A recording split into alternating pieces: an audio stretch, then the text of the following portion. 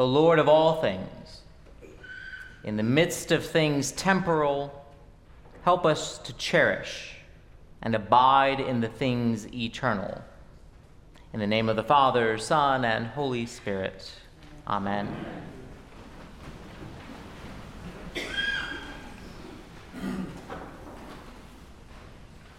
It really is so good to be back.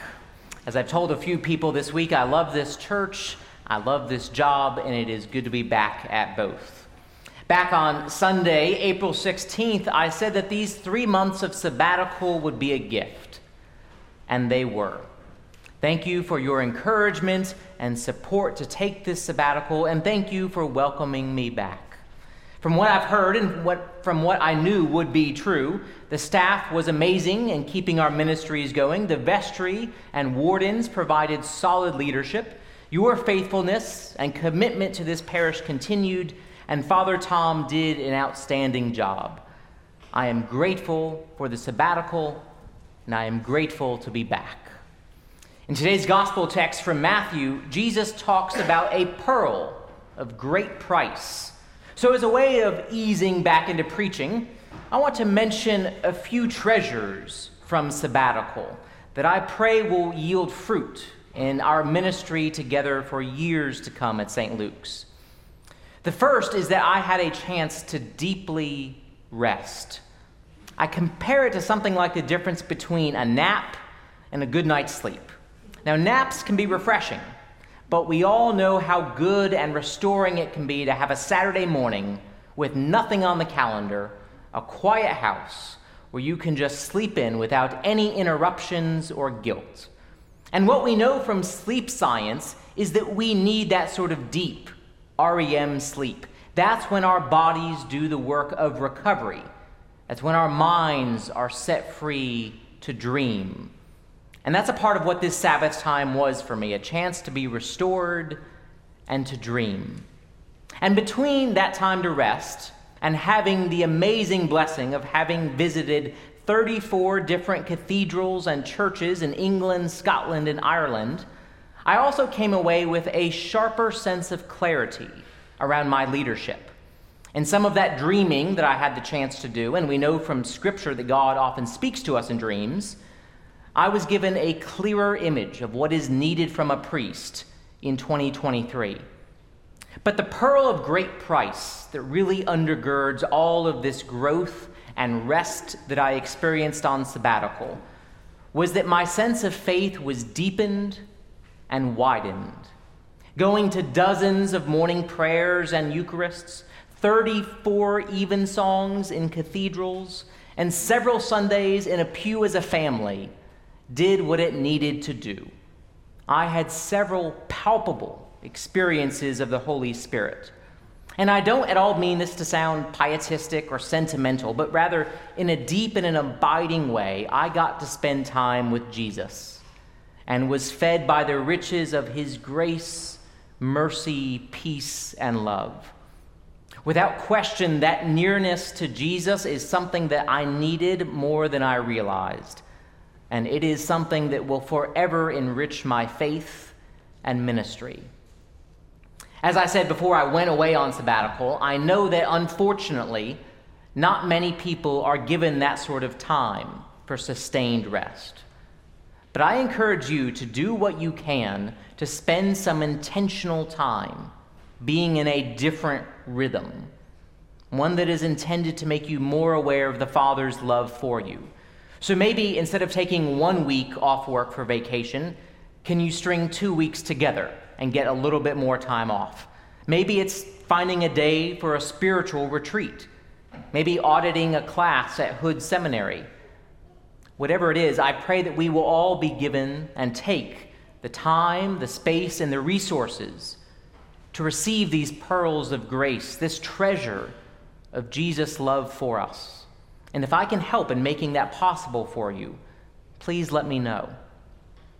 At its core, this time of sabbatical was an opportunity to take a break from all the things temporal so that I could be attuned to the things eternal. Or as one of the Psalms puts it, it was a chance to lift up my eyes to the hills. or in less churchy language, it was a chance to get away from the demands of routines, meetings, and emails, and have more time to focus on beauty, love, quietness, and prayer. There's a book called The Tyranny of the Urgent. I have not read it, and I do not plan to. It's one of those books where the title is so good you don't need to read the rest of it. The Tyranny of the Urgent, or we might say the tyranny of the temporal. We have cars that need to get inspected, kids that need to be transported, yards that need to be mowed, news to be informed about, phone calls to be made, events to be planned, groceries that need to be purchased. These are all important things, but they're a part of that steady drumbeat of modern life that just drains our energy, monopolizes our minds, overwhelms our schedules, and distracts us from eternity. And because of technology, we are oh so keenly aware of it all. Now, the media gives us plenty of temporal things to focus on: celebrity gossip, sports scores, court decisions, battle reports from Ukraine, stock market fluctuations. And computers, phones, even now our watches, have us counting not only the minutes, but the emails, the likes, shares, calories, steps, and account balances. We're overwhelmed by temporal things. What's that mean, though? What do I mean when I say things are temporal? Well, it's the beautiful language of this week's collect, but it's not really a word that we use much these days. Temporal relates to time, yes, but the way the prayer uses it is it's a way of saying things that are passing away. The vast majority of what we do, or what we do not do, will have no bearing on the future of Earth's history. Truth be told, most of what we do or do not do won't even matter to us in a month. If it does, it probably won't in a year. The temporal is temporary. Now, temporal things still matter, and they are important, because if we never attend to those daily tasks that make life and society possible, things are going to fall apart pretty quickly. But our attention and anxiety about temporal things ought also to be temporal. We still beat ourselves up over a mistake we made years ago. I know you do it, because I do it too. Yes, of course, there's a time and a place for analysis, but not obsession. We put too much energy into things temporal, appearances, assets, and things that we cannot change. And the result of this over-focusing on temporal things is that we are left with neither the energy nor the time for the things eternal, which are the things that will not fade away, things like love, relationships, mercy, generosity, and service. As the prophet Isaiah puts it, the grass withers and the flower fades. And as Jesus adds, if God so clothes the grass of the field, which is alive today and tomorrow is thrown into the oven, how much more will he clothe you? Our problem is that we give eternal significance to temporal things, which is another way of saying that we are idolaters, because God alone is eternal. And this means that the things of God are how we participate in eternity. St. Paul writes, "Love never ends." Jesus, speaking about the importance of forgiveness, tells us that what we bind on earth will be bound in heaven, meaning that mercy and forgiveness are everlasting. When Jesus says, "Whoever gives a cup of water to one in need will never lose their reward," he's telling us that generosity never goes out of style. When a woman anoints Jesus' feet before his death, he says of her, wherever the good news is proclaimed, what she has done will be told of her, reminding us that service to others is eternal. St. Mary's song, the Magnificat, reminds us that when our souls magnify the Lord, it is a blessing for all generations, meaning worship puts us in harmony with eternity. These are the things eternal: love, mercy, generosity, service, and praise. Those are the treasures in the field, the pearls of great price, the yeast that raises the leaven of our lives. When Jesus speaks about the kingdom of heaven, he's not telling us about the afterlife. He's speaking about the kingdom of heaven as the world as God intends it, a world ruled only by the love of God. The kingdom of heaven comes on earth as it is in heaven when we abide in these things eternal. When we're able to let the temporal things be just that, temporal, then we are able to participate more fully in those things eternal and encounter that peace that passes all understanding. As we read in Philippians, "Beloved, whatever is true, whatever is honorable, whatever is just, whatever is pure, whatever is pleasing, whatever is commendable, if there is any excellence, if there is anything worthy of praise, think about these things." So you might spend some time thinking about what you think about. If spending more time and energy on the things eternal instead of obsessing about things temporal sounds like something you want or need, and you are not given the tremendous blessing of a 3-month sabbatical to do that, how can you try? I'll leave you with 2 suggestions. One of the most important and worthy of memorizing passages in all of Scripture is the crescendo of chapter 8 of Romans that we heard read this morning, with the sort of emotion that really ought to be there when we hear it.